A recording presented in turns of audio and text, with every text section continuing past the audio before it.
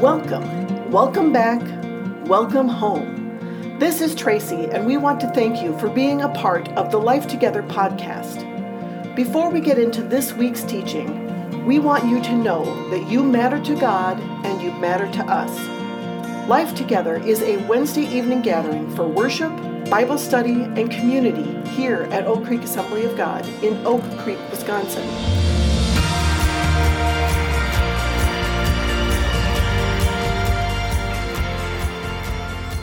We only have 2 weeks left in the series we're in right now. The series is called Serendipity, and we're talking about how we can become people of the Spirit, how we can become more in tune with both the marriage of listening and doing, to hear the will of God, and then to be brave enough to do it.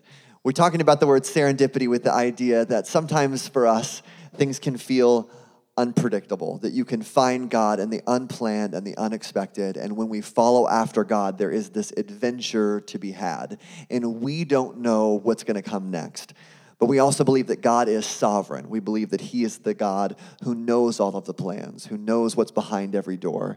And that in our unknowing, God is the one who is always knowing, who is leading us, and we can follow His steps.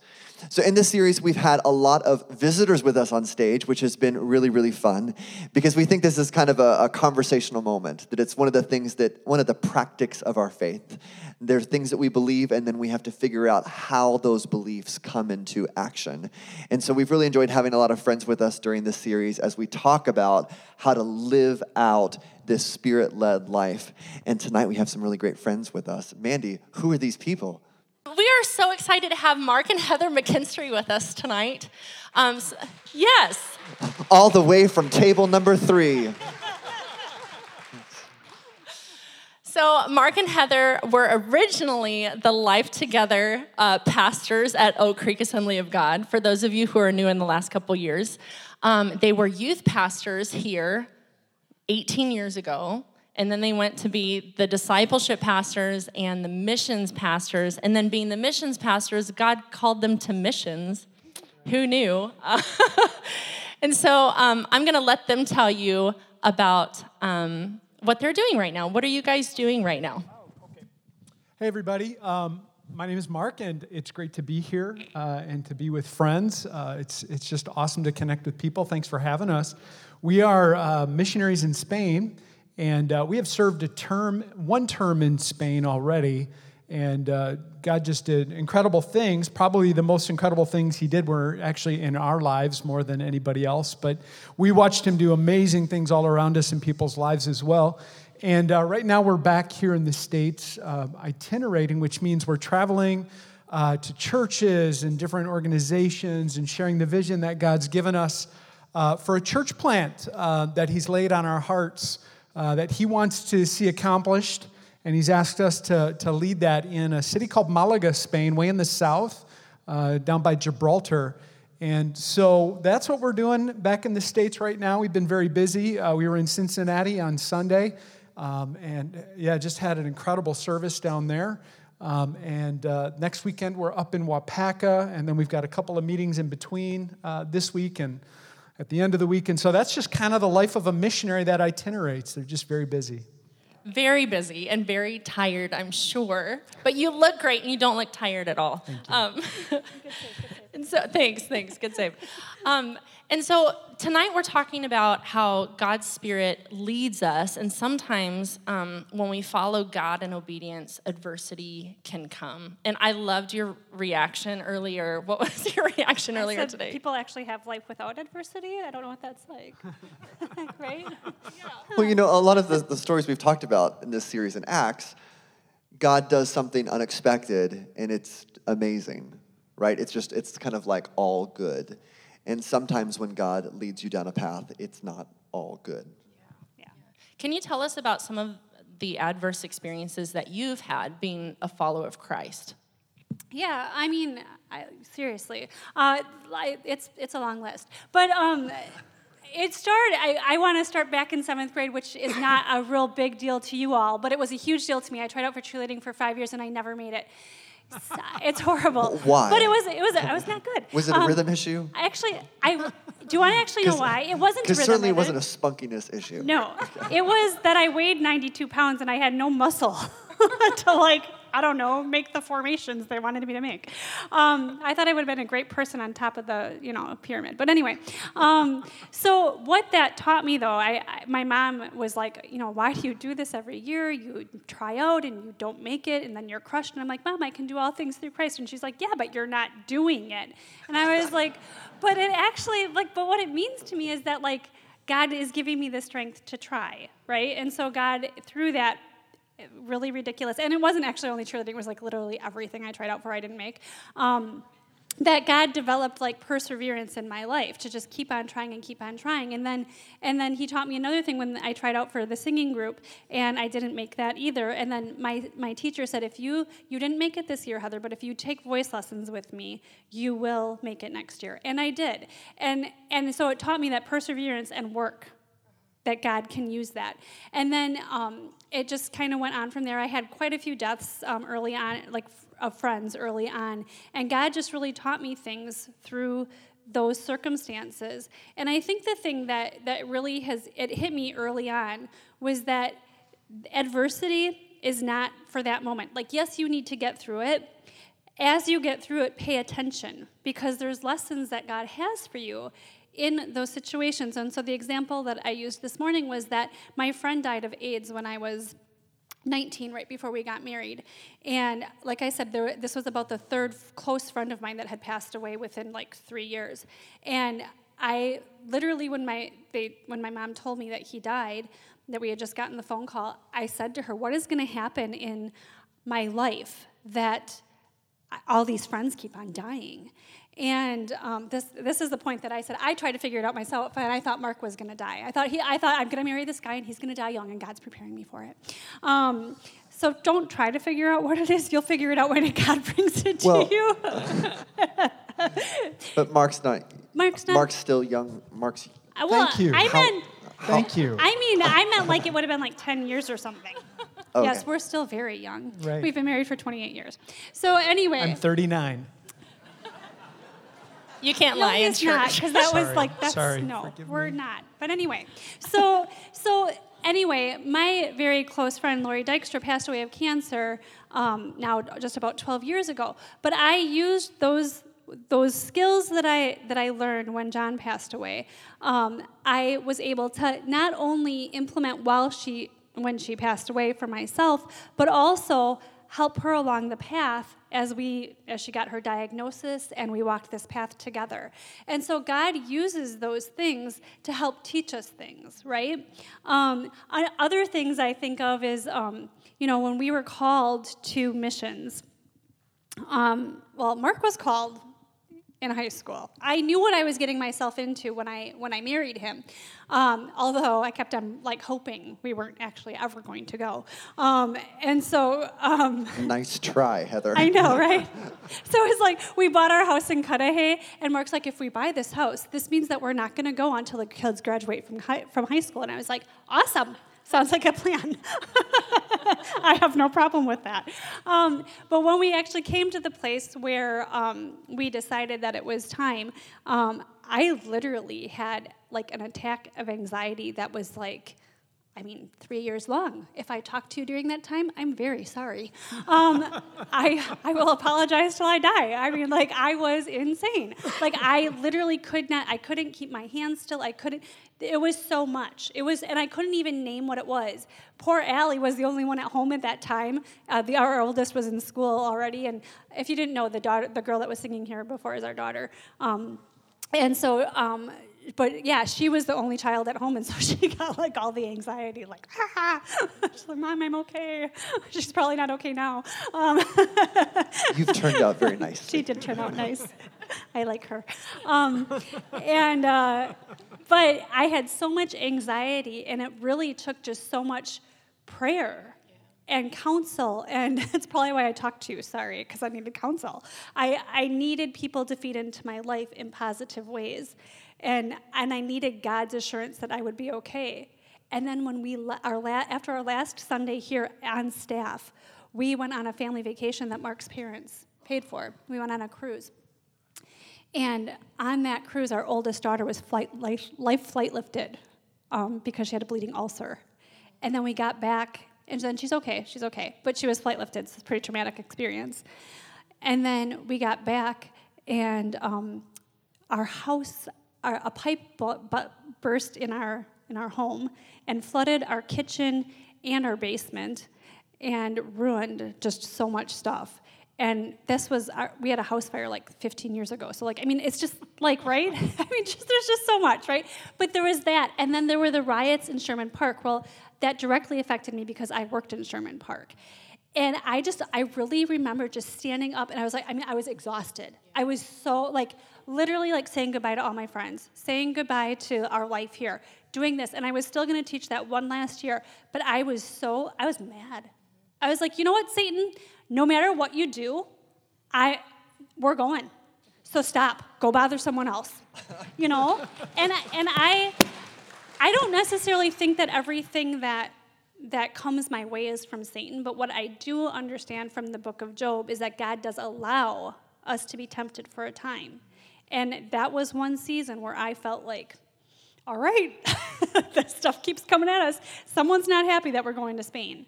And the attacks just kept on coming. I think it's important that, I'm glad you're here in the room with us tonight, and I hope you're not just hearing Heather. I hope you're also watching her, because, for someone who's experienced the list of things that you're listing very quickly, if you're watching her and the way that she's smiling and joking and kind of moving through all of this, there's another path where any one of these things could have been someone's stop sign.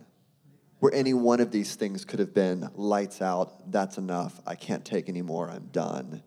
And yet somehow God allows adversity to build our strength rather than to weaken us. And it's kind of funny, I asked Mandy, can we sing The Goodness of God tonight? And then she said to Tyler, can you have them sing The Goodness of God? And then so Tyler said to Allie, we're going to change to The Goodness of God because the guest speaker wants to sing The Goodness of God. And then yesterday I said... So really you could have just asked your daughter. I didn't know. I said, oh, we're going to be the ones interviewed tomorrow night. She goes, you're the guest speaker? I was like... Yeah, the reason. But she's still here. Now, Joey's not here tonight. He was on Crossroads. We'll check worship on that. Team. Yeah. Okay. So but the reason why is because of that, right? The goodness of God, right? If God's faithfulness every single time, and I'm so thankful that I was raised in a family that also experienced. My mom had a brother that died at the age of 15, and I saw my grandma she was a Christian and she loved God, but it was hard for her. And I thought, I want to do better. And my grandpa was amazing. He just passed away in June. We sang that song at his funeral because his life, he literally, his idle chatter was, God is good. God is so good. And that's the example that we saw. His singing, his joy. And so when you face adversity, just know that it's not because of that thing. It's not because of anything. Well, I can't say that it's not because of anything you've done. It might have been something but it doesn't mean, even if it's something that you have done, God can still use it, right? He can still redeem it. Don't hold it before him, hold it before him, and let him use that to shape your future for you. That's so powerful, Heather. Let's take our trip over to the book of Acts tonight. So in this series, we've been taking kind of a hopscotch journey through the book of Acts, looking for people who had these moments, people who said yes to God, people who heard a leadership from the Holy Spirit and found themselves in the path of something awesome. And so we're going to look at two women tonight, and we're going to look at two missionaries, Paul and Silas, and Paul and Silas encounter two women in chapter 16 of the book of Acts, and we're going to look at those tonight. So Acts 16, verse 13 and 14 says this: On the Sabbath, we went outside the city gate to the river, where we expected to find a place of prayer. We sat down and began to speak to the women who had gathered there. One of those listening was a woman from the city of Thyatira named Lydia, a dealer in purple cloth. She was a worshiper of God. The Lord opened her heart to respond to Paul's message. And so we find Paul and Silas on an unexpected path, looking for a quiet place to worship. They go down to this pasture. They see these women that are gathered there. They start talking to these women. They meet this woman named Lydia, and she's led to faith because of her conversation with Paul and Silas. So we don't know a lot about Lydia. She's not mentioned anywhere else in the Bible, but we can learn a little bit about her just from some of the clues that are hidden here in this scripture. So one of them is that Lydia, her name itself, her name is not so much a name as it is a location. So Lydia was actually an area of Greece that she had moved from. So she was born there and then moved somewhere else. So when they use the name Lydia, it's almost as if they were saying the Lydian woman. So that would be where she was from. So we know from this that she was a Greek person, which in this time period was a privileged thing to be. That if you were a Greek person, you were a Roman person, well then being of that citizenship meant that you were in the upper echelon of society. And so we find Lydia in this place. We also see there that she's a dealer in purple cloth, which, you might think of just the purple fabric. What that really meant was she was a dealer in dyed cloth, that if you were poor, you would be someone who would have undyed cloth, right? You would just have the cheapest, easiest to find fabrics, burlaps, those kinds of textiles. But if you were someone who was wealthy, well, then you could afford the fancy and the beautiful things. And so that was the business that Lydia ran, is that she was someone who would dye cloth and then had her sellers who would then travel and sell this, which would mean that Lydia was a very wealthy woman, that she was a businesswoman, which was very rare in that time. And so for her to be this kind of independent, entrepreneurial, successful business owner puts her in this very rare category.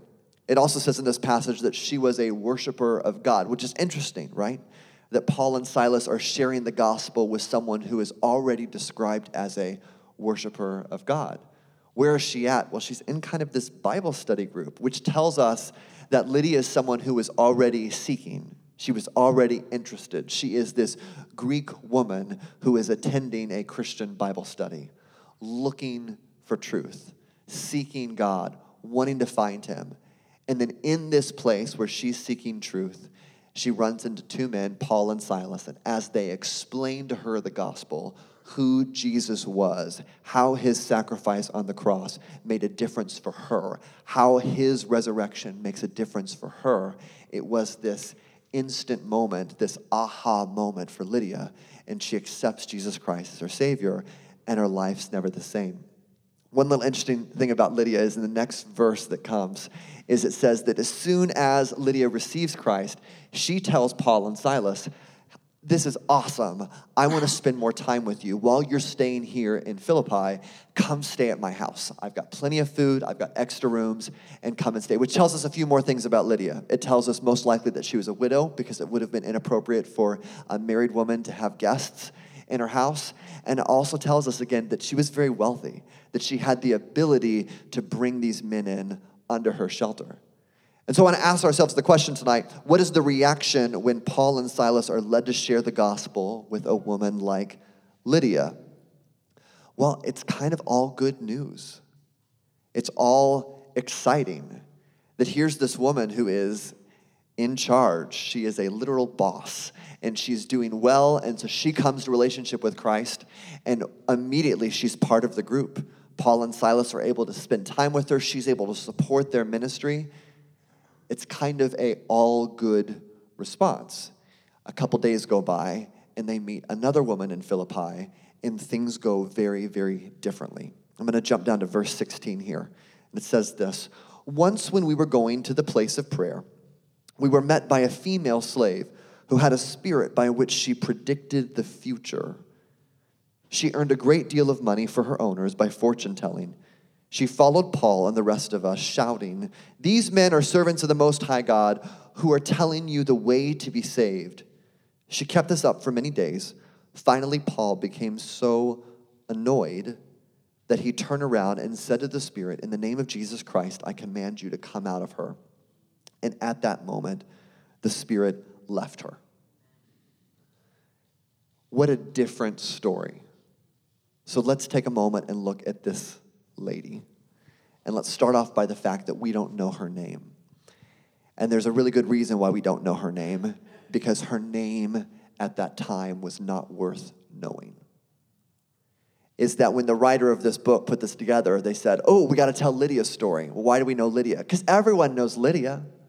Lydia is a business owner. She's got these great friends. We're so glad that she's a Christian. We're really excited about Lydia. And then there's this female slave, and even the writer of the book doesn't know her name because her name was not worth knowing. In your Bible, it maybe describes her as the Philippian slave, which really is a misnomer because she wouldn't have been from Philippi because she was a slave. She was a Philippian slave because that's where she was now, but where she came from, we really don't know. She could have been from Asia. She could have been from Africa. But when a land was conquered, when slaves were collected, that they would have been stripped of everything that they once were, of their family, of their religion, of their culture. And so now the only thing that you would be known as is the identity you now have, that everything you once were was of literally no meaning and of no value. And so she's simply described as the Philippian slave without a name. The one thing that was unique about her was this gift that she had, and the gift that she had was a curse. Is that she was possessed by this demon, and because of this supernatural demonic spirit that was in her, she had the ability to look into the future and to tell fortunes to people, which made a great amount of money for her owner.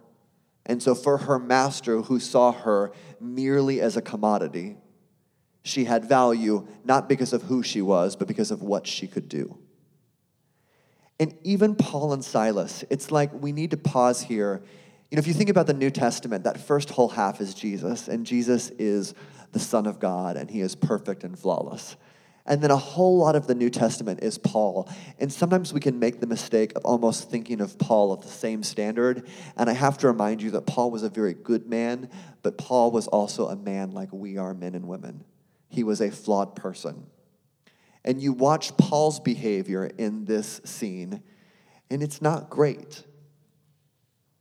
Because Paul sees Lydia, and he immediately speaks to her, brings her into the Christian faith.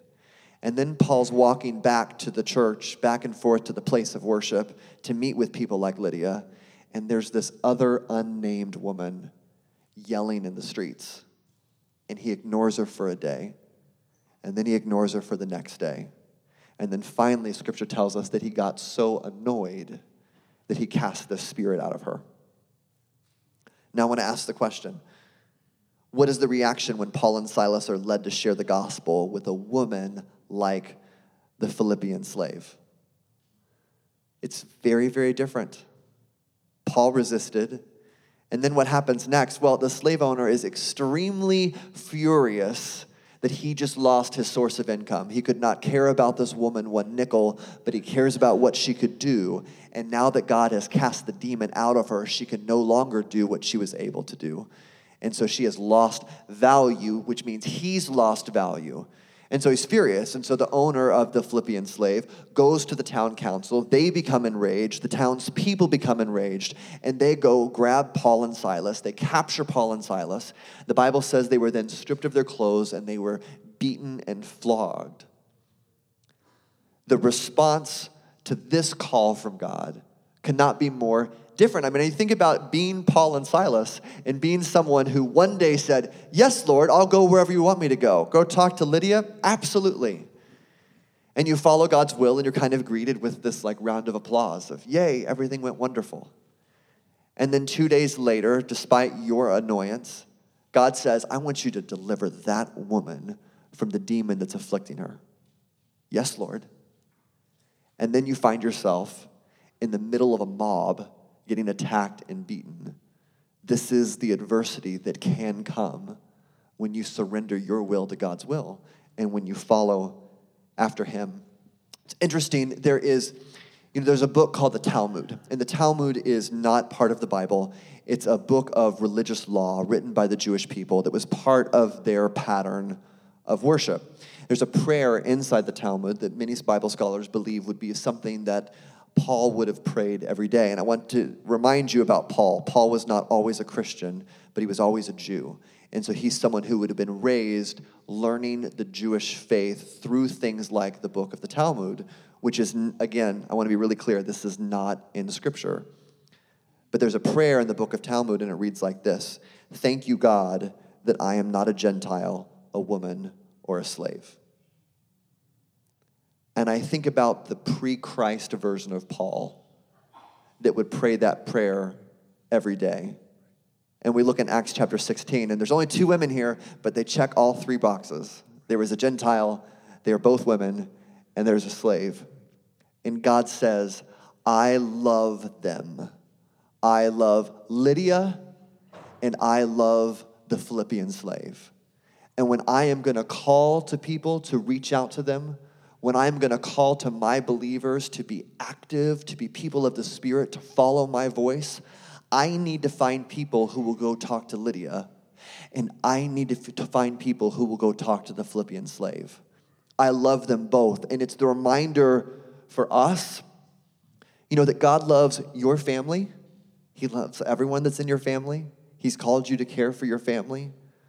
But I want to remind you tonight that God also loves every widow and orphan in our state, and that God needs people to say yes to him and go minister and care. And there are things that are going to bring adversity. God cares for every child in the city with a disability, every difficult story, every kid with a disease. And when you start chasing after the imperfect people that God loves, adversity is going to come with it. And God wants to ask us, who's up for the challenge? God loves the city of Oak Creek and the people that are here, but, God loves the city of Kabul and the people that are there. And if you were someone who God was going to call on your heart to go care for the people of Afghanistan right now, adversity would come with it. And the presence of the adversity does not in any way diminish the presence of God. God is there, God is calling us, and it's a brave call. It's a brave challenge that God would look at us and say tonight, I know I love Lydia, but I need to make sure you don't forget, I also love the Philippian slave, and I need someone who's willing to say yes to both. How does that land on you tonight? Any thoughts before we close? Just to see the need, to see what God has put before you. And I use this example, and it's certainly not to toot my own horn, but it just, when I read the whole notes of everything, God dropped this back in my mind. We were at the airport a few months ago, maybe last month, and there was a lady that had been behind us, and she was being pushed through the TSA security thing in a wheelchair by a TSA person, and they had to take off her shoes, which were flip-flops, which I thought was ridiculous anyway. But we were recombobulating, in the recombobulation area, and I look over, and the lady, the TSA woman, takes the shoes out of the bin and sets them in the lady's lap, and I can see the lady's looking at her feet, and she's looking at her shoes, and she's older, so she's not gonna be able to pick up her foot and put them on there. And I was like, well, how humiliating for her, And so I just walked over. I said, ma'am, can I put your shoes on for you? And she was like, oh yes. She's like, thank you so much, And so I put on her shoes for her, and I get up and I turn around, and her husband had been in the Starbucks lane. He's like, oh, I'm so sorry. I was like, pray for that lady. But here's the thing. And at that moment, I didn't get to share Jesus with her, but I did get to share Jesus' love with her. And if you don't take the opportunities that God gives you for simple service in showing his love, then you don't get the opportunity to speak into people's lives and actually say the words, right? And so I know my kids, they make fun of me all the time, although my Ashley is becoming more like me, where she talks to strangers as well. But I'm always in stores looking about who can be helped. It catches my eye, and I usually, sometimes it's not really even a brave thing anymore. It's more like should I do that? Is that a wise thing to do? But if you're not doing it, then those things start to not be noticeable to you, right? And then you stop doing those things. And so we were walking out of Pick and Save the other day, and a lady had 2 carts. We probably freaked her out because we're like, do you want us to help you? And she had her kid in one cart. I freaked her out because no. I asked her. And she's like, no, we're fine. Don't take my kid. but it's okay. They can say no, and that's okay. And here in America, for now, we're probably not going to be, hated against. I mean, that might be the worst that happens to us for now, right? And so take that risk while we can to share God's love, and then maybe you'll actually get to share God's word as well, because he died for them too, Heather, will you pray with us tonight? The reason we're going through this series is we're encouraging God to stretch our hearts and our practices, that we would be a brave people that are willing to listen and people that are willing to do the will of God, even when it brings adversity. And so will you just pray over us tonight as we close? Thank you, Lord, just for who you are. Lord, we thank you that you are a God of grace and a God of mercy. Jesus, I thank you that you, in this imperfect world, you use adversity to shape us and to bring just character and hope in our life. Lord God, you choose to grow us, Lord God. You don't just leave us in our adversity, Lord God, but you help bring us out, Lord God. And so, Jesus, I just pray that those that are going through adversity right now, Lord God, that they would see you standing on the other side of it, Lord God, walking through it, but also standing on the other side. Lord, we thank you that you are there with us, but you also know what's on the other side, and there's hope in it, Lord God. And so I just pray, Jesus, that you would meet everyone where they're at, Lord God. Just give hope and give peace and give courage just to make the hard choices. Lord, we want to be world changers. We want to be people that seek after you and just do powerful things in your name. And so I just pray that you would give us the power to do so. In your name we pray, Jesus. Amen. Thank you so much for being with us for the Life Together podcast. It's even better when we get to see you in person. You are invited to join us on Wednesday evenings here at Oak Creek Assembly of God. We are a church that exists to reach our world for Christ as we lead people to discover and become who God has created them to be. Find us online at oakcreek.org.